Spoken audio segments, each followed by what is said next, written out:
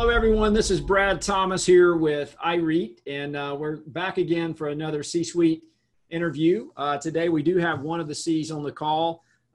We have Jeff Lipson. Jeff is the CFO for Hannon Armstrong. That ticker symbol is HASI. And we're also joined with Chad Reed. Chad is over investor relations and ESG, which we'll talk about shortly at Hannon Armstrong. So thank you both for taking your time today to join us. Let's start at a high level, Jeff. Hannon Armstrong has been one of my top picks this year. And we just finished up our portfolios here, first of the month. And boy, I tell you, Hannon Armstrong has just been on a tear from $31 to $16 back to $43. So obviously a big bounce back. But for those of you that aren't familiar with Hannon Armstrong, Jeff, could you kind of give us the overview of what the company does, please? Sure, Brad, and thanks for having us on. Hannon Armstrong is the first public company solely focused on investing in climate change solutions. So what that really means is we make debt and equity investments in energy efficiency, renewables, and sustainable infrastructure. And the business has been around for over 40 years and went public in 2013. In response to your whipsawing of the stock price this year, it's important to note that we think much of that immediate sell-off when COVID hit was some confusion that we were in some ways a mortgage REIT, because we do operate as a REIT, of course, but we're especially an infrastructure REIT is how we describe ourselves, and now we've moved to that categorization in Russell. But at the time in March and April, the big sell-offs in mortgage REITs, we feel had a disproportionate effect upon us. And this rise back to, as you mentioned, about $43 today was in large part folks more and more digging in and understanding the story, and we rotating out of some mortgage REIT indices, which in the long term is a good thing. So that's interesting. So actually part of that confusion is probably on my end, because we actually still have Hannon Armstrong housed under the commercial mortgage REIT sector. So what's a fair peer group? And before you say that, I know in the past we've used net lease, but what would be a fair peer group? Well, peer analysis with us has always been challenging because we don't fit nicely into categories, whether it be in debt markets with rating agencies, whatever organization is trying to peer us up always has many challenges. But I think this move in Russell to the specialty infrastructure REIT has been helpful. So some folks like American Tower and Digital Realty, we now view as interesting peers. Again, slightly different business models. We've generally always been grouped in with the so-called yieldcos. Our model is such that we take a lower risk slice of the capital stack than the yieldcos, but nevertheless, there's some overlap in the business model there as well. But we certainly consider ourselves a specialty/infrastructure REIT at this point. Yeah. Maybe we should start covering utilities. Maybe that's the right answer. But anyway, we got our plate full on the REIT side, and we obviously favor the REIT laws and especially the taxation piece of that. So can you talk about the diversification? I know I've reported on this quite a bit, but Hannon Armstrong has a very diverse portfolio, and as long as we've been covering the company, it's been a number of years, we've seen that enhanced diversification. But can you talk a little bit about the different categories that you're investing in? Sure, and we certainly agree that diversification is a big strength of the business. We say we operate in about 10 niches. Sometimes it may be defined as 6 or 8 or 10 or 12, but roughly 10 niches. Most of them fall into 2 broad categories, one being behind the meter, more the distributed energy, and the other being grid connected, which is more the utility scale. So to take 2 examples of niches in which we're active on each of those. In grid connected, we're very active investing in solar land. So we own quite a bit of land underneath solar projects and lease it back to the solar developer, who in turn sells the power to a utility or a corporate. We're also very active in wind preferred equity on a utility scale basis. And then in the behind the meter side, 2 of our asset classes in which we're active are residential solar, in which we finance pools of leases between the residential solar companies like Sunrun and SunPower and their homeowner customers, as well as energy efficiency. where we finance via our clients energy efficiency upgrades, lighting, heating, cooling in both government and private sector buildings. So a little bit of an overview of our investor classes, our asset classes there. Sure. And I want to maybe pivot over to a little bit of the COVID discussion here, because I know you mentioned the residential element, and how has COVID impacted the residential business model? Obviously, there's some still number of distressed people looking for jobs, and the housing and so forth. So can you kind of see how you've been able to manage through that risk? Sure, and in part is how have our clients managed through that risk. So if you look at sort of the Sunrun and SunPower business model in March and April, there was a large disruption in new sales because folks didn't want people knocking on their door or working on their roof. And they used that time to go in a direction they were already headed, which is quite a bit of digital sales. And by April or May, particularly by May or June, sales really started to pick up again via digital sales. And the other phenomena that happened in that period was folks got way more in touch with their home power system by working at home so much, and the resiliency of it, the expense of it, the environmental friendliness of it. And that led to actually a surge in purchase of solar panels. So throughout the summer, those companies have done quite well, as evidenced in their stock prices. And it's given us over the next several months a really good pipeline of leases that we'll be able to finance. So that business is actually headed in a very positive direction right now. Great. So what would you say are the kind of primary drivers for the business, and where are you primarily investing in right now? I think our business, in terms of the strength of the diversity is oftentimes that we are light in certain asset classes and heavy in others, and that is the strength of diversity. Although right now, there's not really any of our niches in which we operate that isn't well represented in the pipeline. So the most notable investment we've made recently, of course, is this NG transaction we announced in early July, where we're putting to work $540 million in U.S. grid-connected portfolio of projects, about 9 wind and 4 solar projects that we're co-investing in with NG, who's one of our larger clients. So a really good example of a large grid-connected transaction. But a few months before that, we did a transaction with NG and the University of Iowa, in which they essentially made a large upfront payment in exchange for operating the infrastructure of the university over the next 50 years. And we took a preferred equity investment in that transaction. So it's fair to say all of our niches are well represented in the pipeline at this point.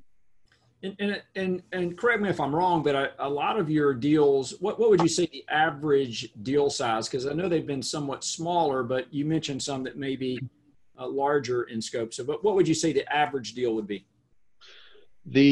I did point out some of the larger ones, but it's a good point that the average deal size for us is more in the $10 to $15 million range. And that does at times give us a competitive advantage because we're willing to invest in things that fly below the radar of the big banks and the big infrastructure funds. And that's been a successful way in which we've built the business as well through some modest sized transactions. Great. Before I wanted to touch on the balance sheet, but I may ask Chad a little bit in terms of I know you guys have really stressed a lot this ESG, which is obviously a big important value proposition for the company. Chad, would you mind talking a little bit about, I guess, kind of what you're doing and kind of under the ESG umbrella? Yeah, absolutely. Hannon Armstrong has been an ESG leader since we've been public since 2013. Very recently we're focused on diversity and inclusion. We most recently announced a large corporate donation to a number of 3 different organizations focused on fighting racial injustice and ensuring voting rights and access. More generally, we're one of the first public companies to implement the Task Force for Climate-Related Disclosures into our financial filings. So we've been a leader on the disclosure front as well. And we've helped to ensure diversity, especially gender diversity on our board. We have a third of our independent directors are women, including our lead independent director. And in addition to that, we've taken a kind of a leading role in disclosing the carbon footprint or the reduced carbon emissions of our investments. We have this proprietary metric that we call carbon count, by which we measure the efficiency by which our dollars reduce carbon emissions, because every investment that we make, the mission of our company is to reduce climate change impacts. So we've taken a leading role in a number of ESG related pillars, and we think that's certainly helped our cost of capital as well. Great. Thank you. Well, Jeff, moving over to kind of your wheelhouse now, I guess being the CFO, of course. Let's talk about the balance sheet and liquidity, which is obviously an important, given this COVID environment, and how you're, how you're going to continue to grow this pipeline. Sure, and it's a timely question because we've been very active in capital markets just in the last 2 weeks or so. So to take a step back, we primarily fund ourselves on the debt side in 3 ways: with bank credit facilities, with unsecured term debt, and we're rated BB+ by both S&P and Fitch, and by secured debt primarily with insurance companies who are looking for long-term fixed rate assets to finance. We've had longstanding relationships with many household name life insurance companies. And then of course we issue equity as well. Recently, we just did 2 transactions just in the last 2 weeks: a $375 million 10-year transaction that priced with a coupon of 3.75. And then we did a convertible bond transaction that had a 0% rate and is a 3-year transaction. It's one of only 14 0% convertible bonds ever done. And it's only the second one ever done by a company that pays a dividend, with the other one being Microsoft. So extremely successful transactions, really a reflection of what Chad said in terms of ESG taking hold with debt and equity investors and their desire to continue to finance business like ours. It's a result of us continuing to perform, of course, and that's well received by investors. But we are lowering our cost of capital. I think those 2 transactions just in the past 2 weeks are a good reflection of that. And as we lower our cost of capital, of course, we increase our return on equity. Is that the lowest tenure that we've seen with the company at 375? Is that? It's the first 10-year that we've done. Yeah. We've done a few 5-year transactions, but we always had the desire to extend duration given the long duration of our investments. And this was the first time we chose to do a 10-year, and it was a coupon even lower than the transactions we'd done at 5-year. So very pleased by the rate we achieved on that transaction. Great. Now, I know in terms of growth, I know you're one of the few REITs that didn't pull back their guidance. You did essentially a 3-year, forward-looking guidance almost, 2 years ago. So can you tell us a little bit about kind of what do we see? What have you told the market in terms of your growth prospects for 2020? Sure. So 2020, as you mentioned, is the 3rd year of our previously issued 3-year guidance. And the midpoint of that guidance for 2020 would have been core EPS of $1.43. We, in February, on a pre-COVID basis, indicated we'd be above that $1.43 for 2020.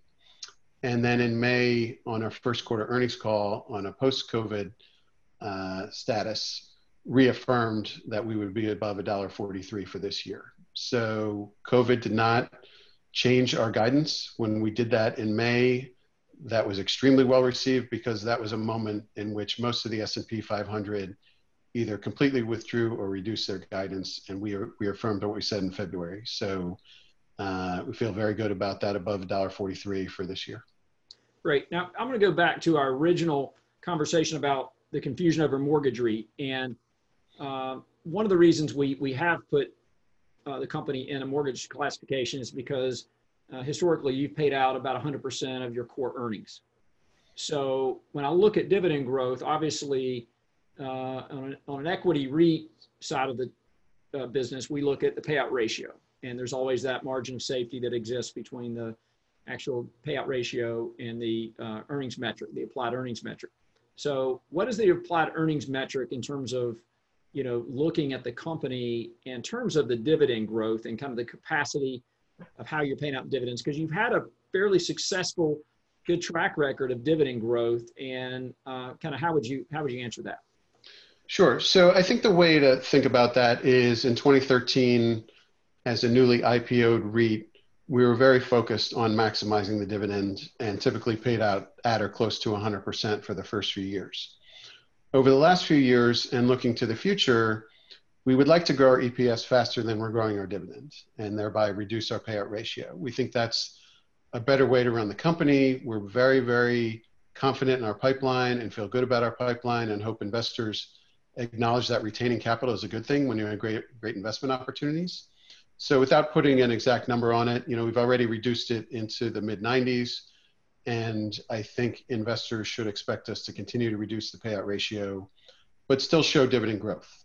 So just dividend growth a little slower than EPS growth, which will increase the payout ratio. So dividend growth, but at a slower rate than EPS is the story there. Okay, that makes a lot of sense.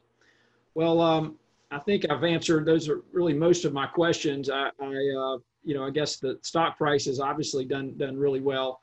And, we hope it's going to continue to move forward in the future. Last thing I do want to say, I just remembered, in terms of, insiders, I know it's been a while since I've covered the company, and you've obviously gained a lot of ownership base over the years, but does the company still have any, what's roughly the insider ownership, or just curious if that's what number that you've got that? The insider ownership, including both employees and directors, is in the 4 to 5% range. Okay, so still pretty decent insiders.